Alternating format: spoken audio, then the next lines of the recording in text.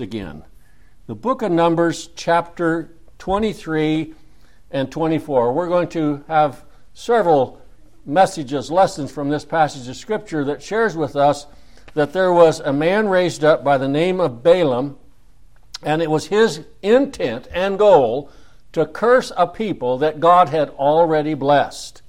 Here in the book of Numbers, we're going to be starting with chapter 23. Numbers chapter 23 in this great book. Now, the children of Israel are approaching the land that they've been seeking for and traveling towards for the 40 years. And we have this interlude here. And it really shares with us that God cares about His people, even though it doesn't look like He is. They're over here. We have somebody over here that is being paid to curse the children of Israel, and God's overruling and overriding of this man by the name of Balaam. In the book of Numbers chapter 23, we read these words. Numbers chapter 23, and I want to read verses 1 through 12. And Balaam said unto Balak, build me here 7 altars, and prepare me here 7 oxen and 7 rams. Now, before we get too far, would you join me back in the book of Numbers chapter 22? Numbers chapter 22. Before we get too far from that passage, let's go to Numbers chapter 22 and the last verse of that chapter.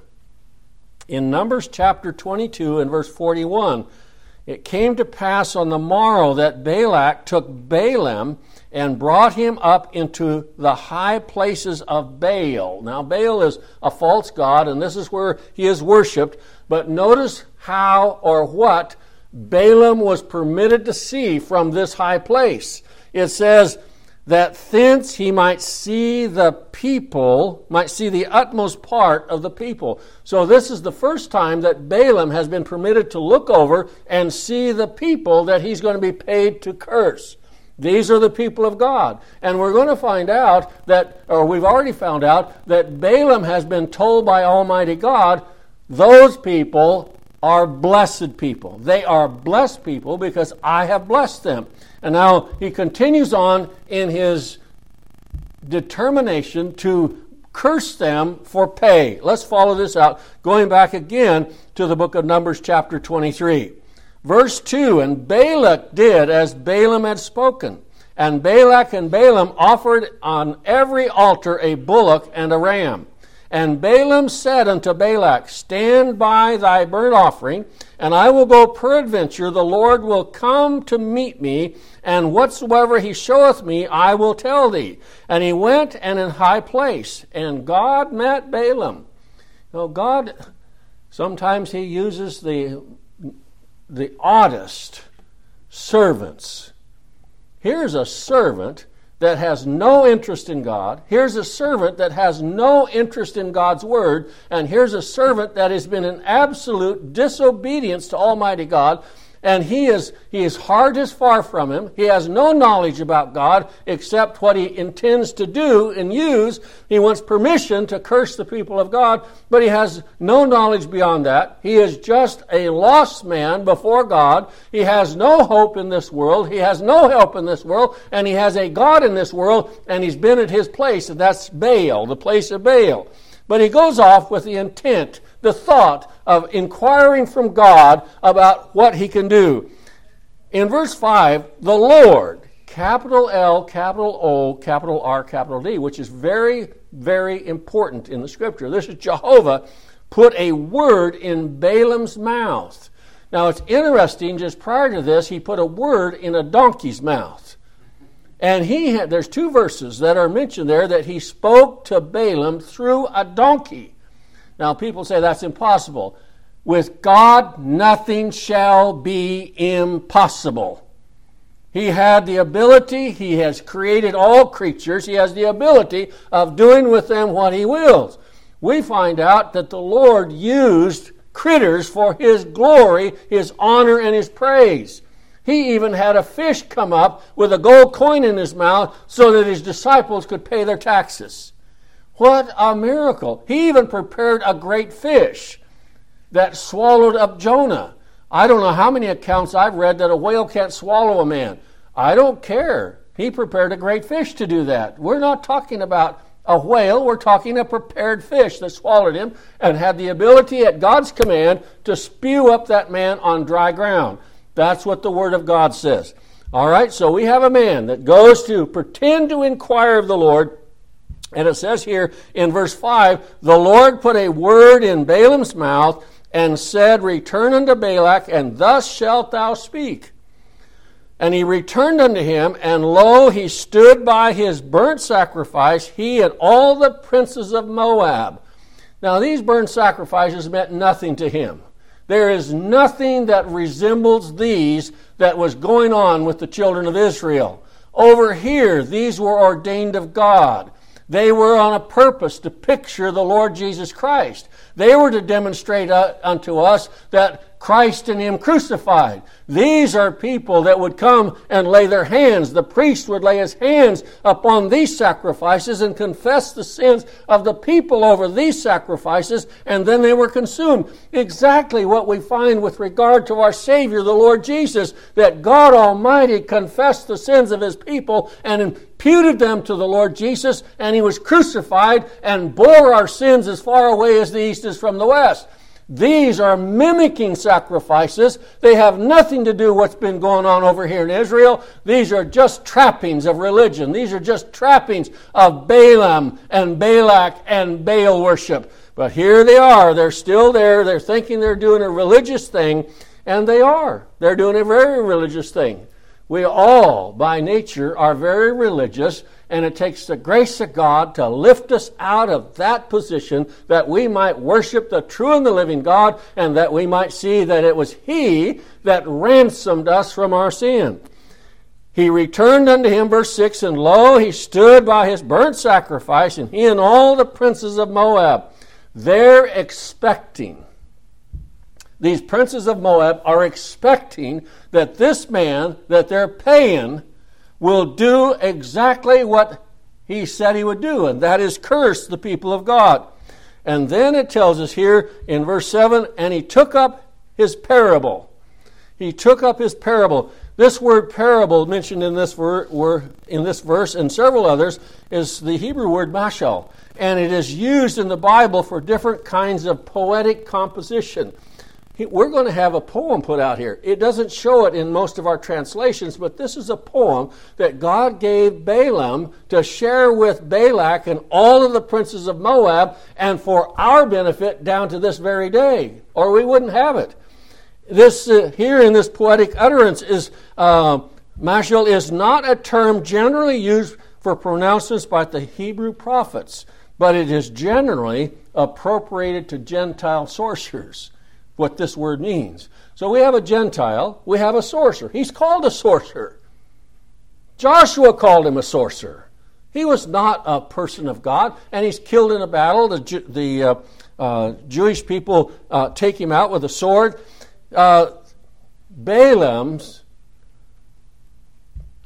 character is this, that under all the impressions that the Lord had blessed Israel, and bless them he did, he is still trying to curse the people of God, be obliged to pick up his pay and leave. And yet the Lord says this, read this with me. He spoke this parable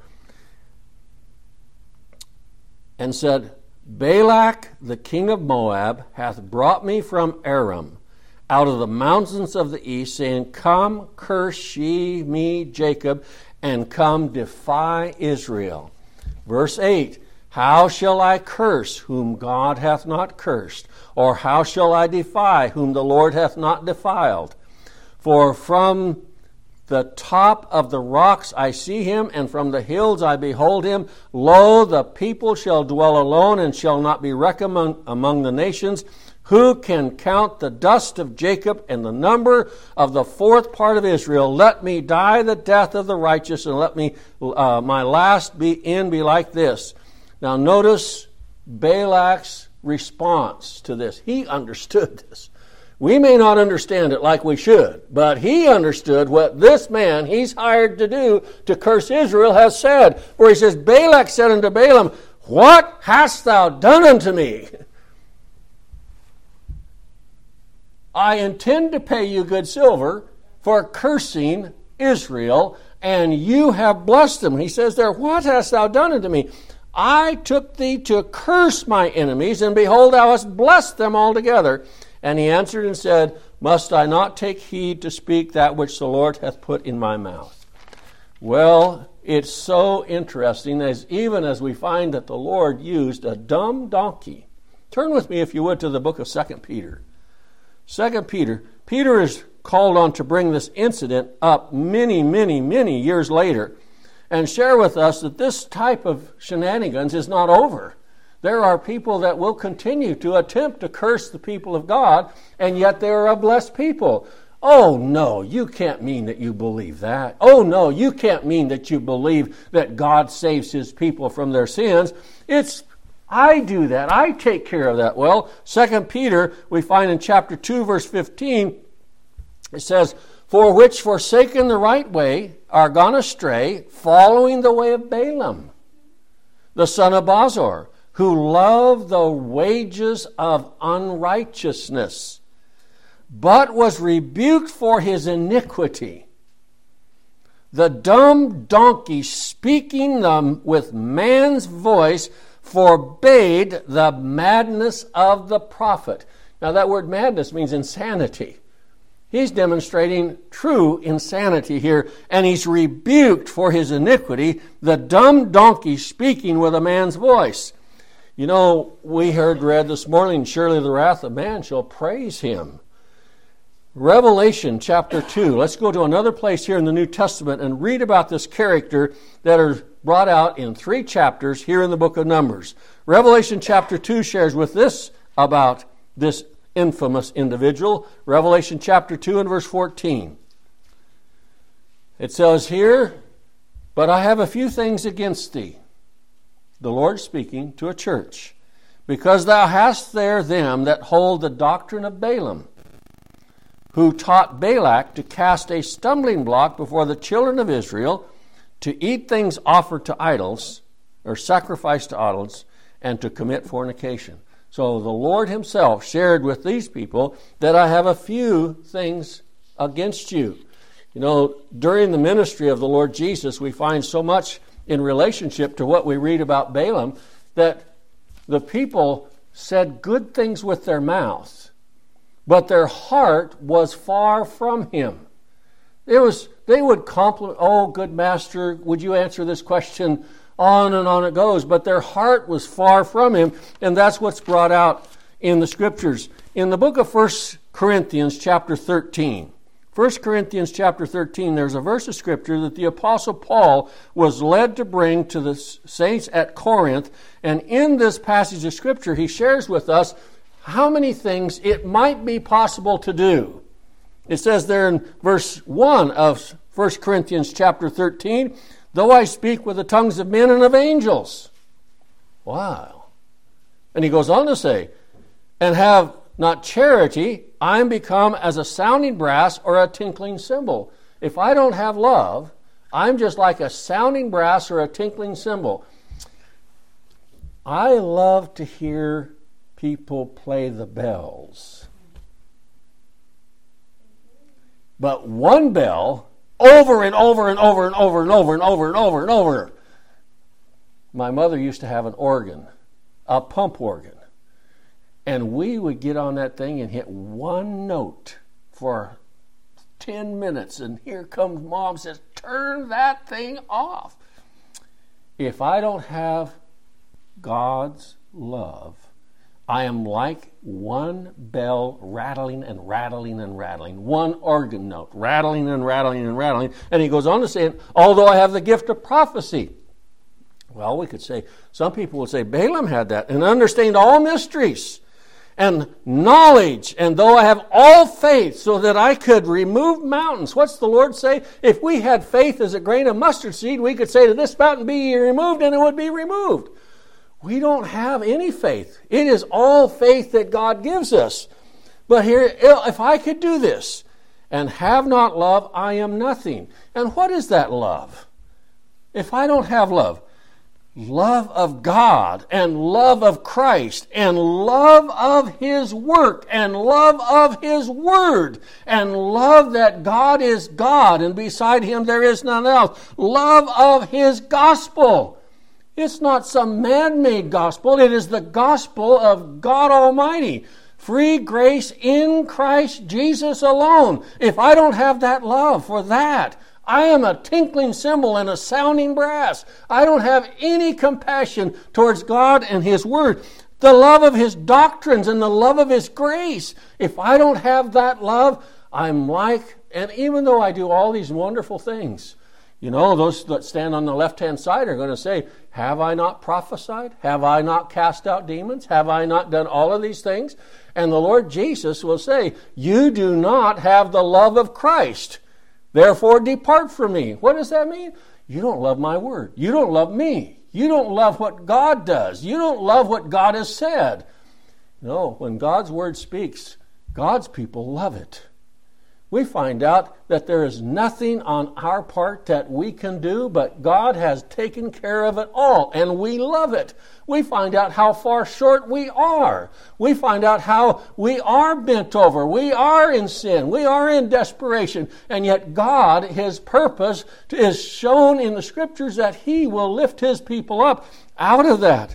Oh, that there is so often in the Scriptures we find as God dealt with Balaam, as He dealt with Balak. Now this is just the first out of several times that Balak is going to move him to another place with the idea that being in a different part of the world, he's going to be able to do what God wants him to, or to what Balak wants him to do. He's going to move him, but he's going to have the same thing to say. Isn't it wonderful, as we find in the Scripture, that He declares His omnipotency in everything? There is nothing that He does not declare His omnipotency by letting us know that He overrides and overrules. He's the one in charge. His omnipotency is always before our eyes, that He is the one that has all power, and even though some man is hired by another man to curse the people of God, God Himself said, I will overrule in this and I will override. We find in Romans chapter 8 and verse 28, and we know that all things work together for the good of them that love God, to those who are the called according to His purpose. He overrides. He overrules. He is taken care of. He took a man out here and He had to instruct him with a donkey, and He let him go over here to make an attempt to curse the people of God, to bring up lies about God, and God overruled that and shuts him down.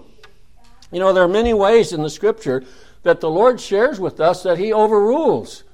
There is a time when a prophet makes a declaration about a king. You go into battle, you're going to die. Well, the king decided he would trade clothes with the king of Judah. And he would get in his chariot, and he'd ride off, and nobody would know. In God's omnipotency, He moved on a man. The Bible tells us this. He moved on a man to shoot an arrow in a venture.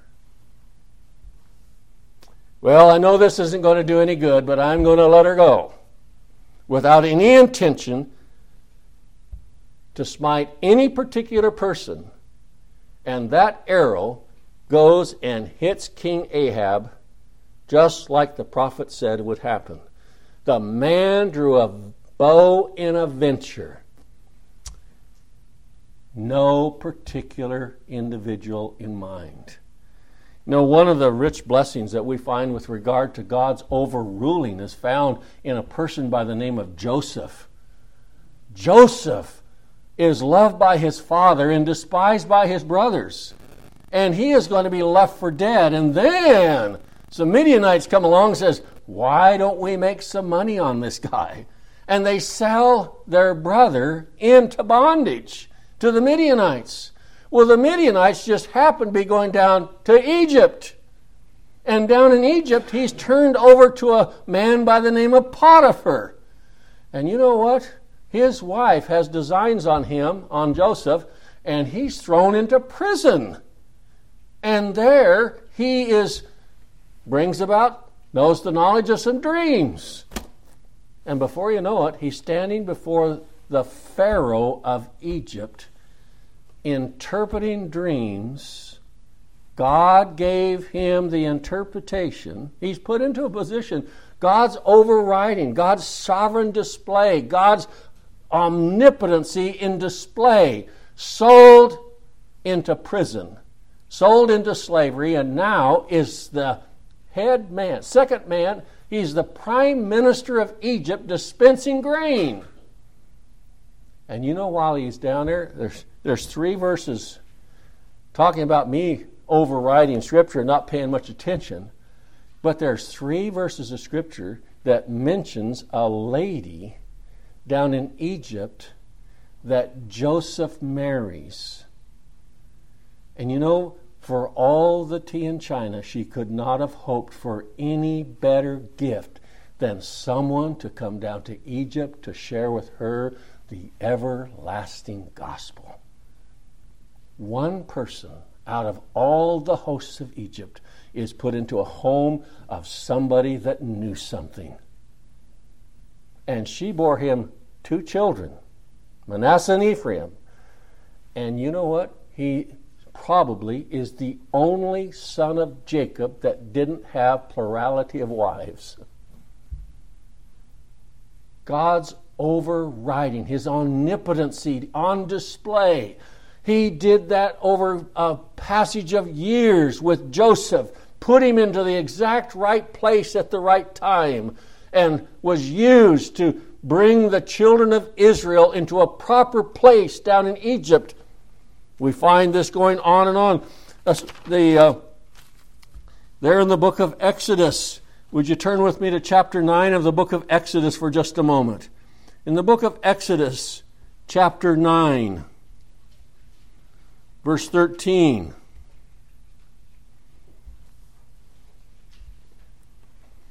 We have the omnipotency. Now there arose a Pharaoh in Egypt who knew not Joseph. And Moses is there at this time.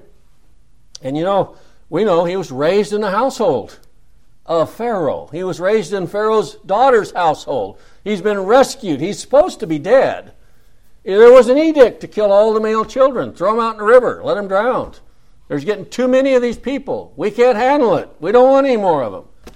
And by God's grace, he is delivered because his mother put him in a little ark, and Pharaoh's handmaidens found him and said, well, let's raise this boy up. And he spent 40 years there in Pharaoh's household. And then he had to leave because he murdered a man. Went to the backside of the desert. For 40 years he herded sheep. Now God appears to him in a burning bush and says, it's time to deliver my people. They've been here for almost 400 years. When it's exactly 400 years, they will be delivered, because that's the promise I made to Abraham. So Moses is raised up to come down here and to lead the children of Israel out of Egypt. If you turn to the book of Acts chapter 7, I think it is, Stephen already mentioned that. He already knew that he's going to do this. They just didn't know it. Well, the time comes, and here in Exodus chapter 9, verse 13, and the Lord said unto Moses, rise up early in the morning and stand before Pharaoh, and say unto him, thus saith the Lord God of the Hebrews, let my people go, that they may serve me. For I will at this time send all my plagues upon thine heart, and upon thy servants, and upon thy people, that thou mayest know that there is none like me in all the earth. What is God doing with Balaam? I'm going to let you know that there is none like me in all the earth. I will override every hope he has of cursing the children of Israel, just as we find here that Moses was raised up, and he's standing before Pharaoh. Now, verse 15, now I will stretch out my hand, and I will smite thee and thy people with pestilence, and thou shalt be cut off from the earth. And the very deed of this cause have I raised thee up. What did he say to Pharaoh? Pharaoh has a long lineage. Oh, he's been rich. His parents have been rich. And now he's right here. And right before him stands Moses. And he delivers the message that God delivered to him. He says, "For this very reason have I raised thee up, to show in thee my power, and that my name shall be declared throughout all the earth." What do we remember about Balaam? God overruled him. God determined he would not curse the people, and that he would deal with him in his omnipotency and put his own words in his mouth. Can you imagine when Balaam got those words, how bad they tasted? When he went there with the idea of cursing and he came back with only a blessing for the people of God, how bad that tasted. Oh my goodness. And he kind of got that spewed out of his mouth, and the second opportunity comes to do it. And you know what God did? He stuck the same words back in his mouth and got to taste them again. And the third time, again, what is God demonstrating? I am omnipotent. I will overrule. I will interfere. I will take care of my people, and I'll do it as I will do it. Verse 16 here in the book of Exodus, and in very deed for this cause have I raised thee up, for to show in thee my power, and that my name may be declared throughout all the earth. Not you, Pharaoh, but my name, my power, not your power. And as yet exalted thou thyself against my people, that thou wilt not go, let them go. You know, the Lord tells us in the next chapter, chapter 14, I'll harden Pharaoh's heart. Oh my goodness, God wouldn't do that. He did. He hardened Pharaoh's heart.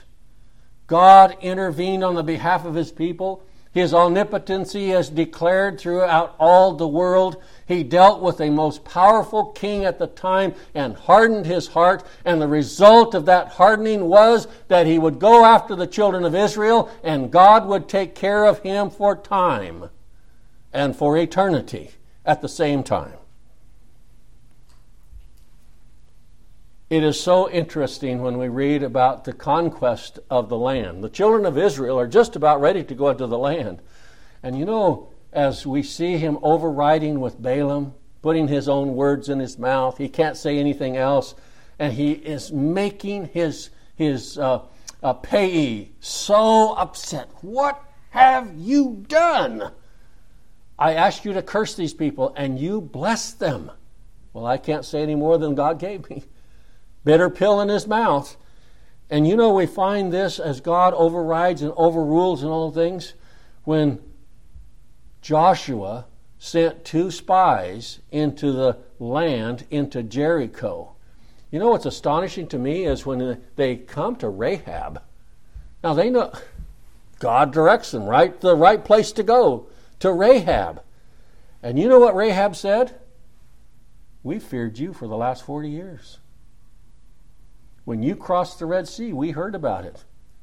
We are afraid of you already. Why was the city locked up? Because they were afraid of Israel. And you know, they conquested Jericho in such an astonishing way, they didn't do anything. They marched around it. They had not one thing to do with lowering those walls or destroying the walls of Jericho. God took care of that. You know, you read in some commentaries the horns destroy that. My goodness. What people will do to disregard what the Word of God has to say about how God does his business. He destroyed the walls of Jericho. And he destroyed it in such a way that they could go into the city.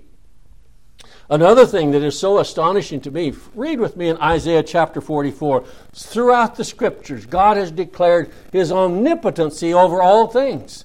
He's omnipotent over Balaam and Balak. He's omnipotent over his own people.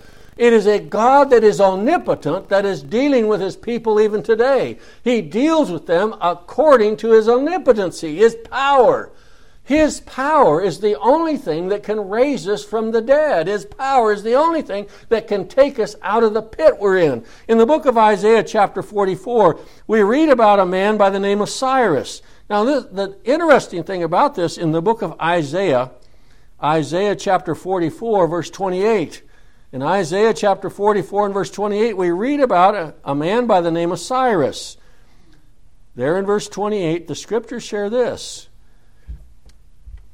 That saith of Cyrus, he is my shepherd, and shall perform all my pleasure, even saying to Jerusalem, thou shalt be built, and to the temple thy foundation shall be laid.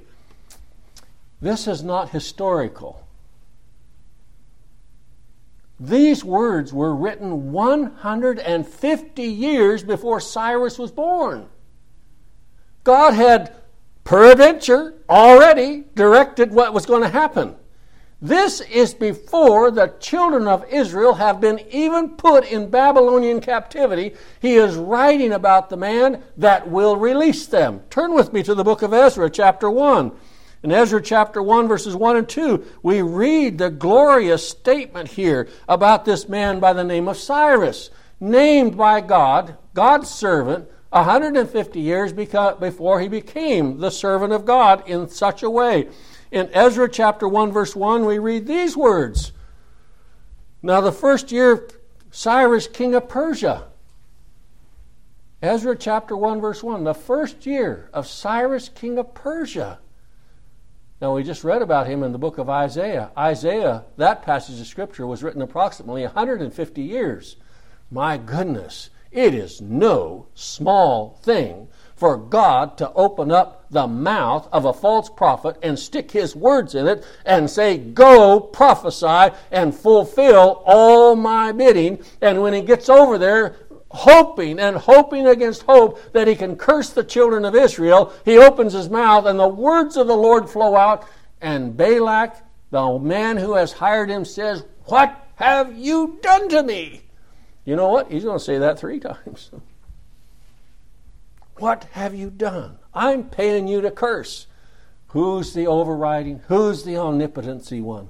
Here in the book of Ezra chapter 1 verse 1, now in the first year of Cyrus king of Persia, that the word of the Lord by the mouth of Jeremiah might be fulfilled, the Lord stirred up the spirit of Cyrus king of Persia, that he made a proclamation. Do you think that Cyrus goes down to the temple and prays? Do you think that Cyrus is offering sacrifices unto the Lord? Do you think that Cyrus even knows anything about God Almighty? Nope. He doesn't know a thing. He's not a believer. God is using him as he said he would.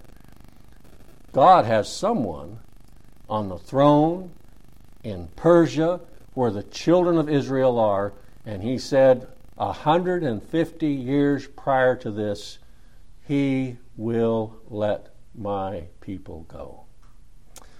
Now in the first year of Cyrus king of Persia, that the word of the Lord by the mouth of Jeremiah might be fulfilled, the Lord stirred up the spirit of Cyrus king of Persia, that he made a proclamation throughout all his kingdom, and put it also in writing, saying, thus saith Cyrus king of Persia, the Lord God of heaven hath given me all the kingdoms of the earth, and he hath charged me to build him an house at Jerusalem, which is in Judah. And he goes on to say, we'll let them go.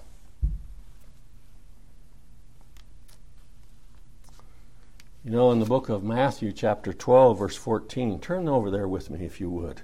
We have this statement made about man, made by man. That's what we want to say, made by man. Made by man about the Lord. Matthew chapter 12, verse 14. It is no small thing. God can deal with a situation 150 years in advance. You know when he really dealt with that situation? Eternity past. When did he really deal with Balaam and Balak? In eternity past. When did he really deal with Joseph going down to Egypt? In eternity past. This is not just the writing of history as it goes on. This is the purpose of God being fulfilled. This, he's carrying out his will. All that he purposed before the foundation of the world is being carried out by Balaam and by Balak, by Joshua and the children of Israel at Jericho, by Joseph in Egypt. All of these things. And here we read in Matthew chapter 12 and verse 14, then the Pharisees went out and held counsel against him how they might destroy him. We have the people against God. Who's going to win here? They make counsel on how they might destroy him. Well, do you know what? They are absolutely fulfilling the eternal purpose of God. That's why Christ came. He came to lay down his life, a ransom for many. He came for the purpose of saving his people from their sins. Well, let's just jump from Matthew 12, verse 14, over to the book of Acts chapter 2. In the book of Acts chapter 2, we read this about that same incident. They just started thinking about how we might destroy him. In Acts chapter 2 and verse 23, the wonderful words of God is shared with us that this has all been taken care of beforehand. These men moved as it was determined by the Lord. Balaam moved as it was determined. You cannot curse my people. I will use you as an object lesson. I will teach my people that I will overrule in all things on their behalf. I will make my power known. And here in the book of Acts chapter 2 and verse 23, this same one that they determined on how they might destroy him being delivered by the determinate counsel and foreknowledge of God. He's already been delivered for this purpose. And now we see how it's going to happen. God has worked this out gloriously on his behalf that he might demonstrate how overriding, how omniscient he is, omnipotent he is in all things. He moves upon people to come up against the Lord, and then we find out that he's already been delivered by the determinate counsel and foreknowledge of God. When was that? Before the foundation of the world, that was. Foreknowledge. Ye have taken by wicked hands, have crucified and slain. As we found out this morning, that man was released from prison. Pilate would have let Jesus go. It was overridden. Barabbas is released. Can you imagine what he was thinking while he's down there in that prison? When he heard all those words, crucify him, crucify him, crucify him. And if I was down in prison with that sentence over me, I'm a murderer and a robber and I have tried to overthrow the government, they haven't heard what Pilate has said. They haven't heard what the people have said. But all they can hear is crucify him, crucify him, crucify him. And then the guards come down and release him out of prison and they have a hold of his hands. What's going to happen to me? They know. He knows what's going to happen to him. And as soon as he steps out in the light, says, go free. What are you talking about? Isn't that what the Lord does for us? Took us out of prison, out of darkness, and said, you are free. Because he laid down his life for you. Oh, the scriptures continue on. Not one hair of your head is lost without God's knowledge and purpose being performed. The truth of the matter is God's overriding all things. And we turn with me to the book of John chapter 6. John chapter 6. Before our time completely runs out, turn with me a couple of verses in John chapter 6 that just share with us that God is overriding. He proves it so often in the scriptures, and now he demonstrates it here. Look at John. He just demonstrates it right before our very eyes. He said, all that the Father giveth me, what? Shall come to me. I'm overriding. I am omnipotent. I will override. I stopped a man who wanted to curse and turned it into a blessing. I opened the mouth of a donkey to speak to that prophet. I overrode with Pharaoh. For this purpose have I raised thee up. And on the verses go. And now we come down to us. All that the Father giveth me shall come unto me, and he that cometh unto me, what? I will in no wise cast out. Why? Because he's omnipotent. He's the one that overrides and overrules. We may have said a dozen times, I'm not going there. I don't want to hear that. but God in His omnipotence. And you know, when He gives us the word in regeneration, they're not bitter words to us, they're sweet words. Oh, it's like a honeycomb in the mouth. So sweet, the word of God to His people, that He would care before the world began, care before He created Adam, care that He would have a lamb slain from the foundation of the world. He'd have names written down in the Lamb's book of life. He would care. And then, in time, all that the Father giveth me shall come unto me. And then in verse 39, and this is the Father's will which hath sent me, that of all which He hath given me, I shall lose nothing, but should raise it up at the last day. And in verse 45 of that same chapter, it says, it is written in the prophets, and they shall be all taught of God. Every man, therefore, that hath heard and hath learned of the Father, what? Cometh to me. I will draw them with cords of love. They shall come. I will draw them out of every nation, kindred, people, and tongue. I will bring them here to Christ. Every man that hath heard.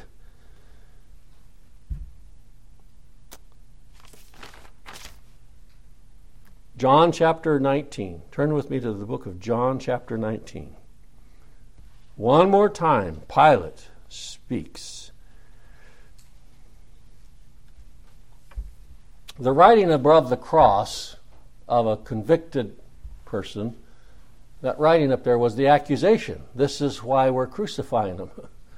And Pilate had, and this is just part of it. You look at all four Gospels, you'll read it all. But here it says, Pilate wrote a title and put it on the cross. And the writing was, Jesus of Nazareth, the King of the Jews. And this title then read many of the Jews, for the place where Jesus was crucified was nigh to the city, and it was written in Hebrew, Greek, and Latin. Why was it written in so many languages? So everybody could read it. Some people were Hebrews, some people were Greeks, and some people were Romans. So they got to read it in their own language.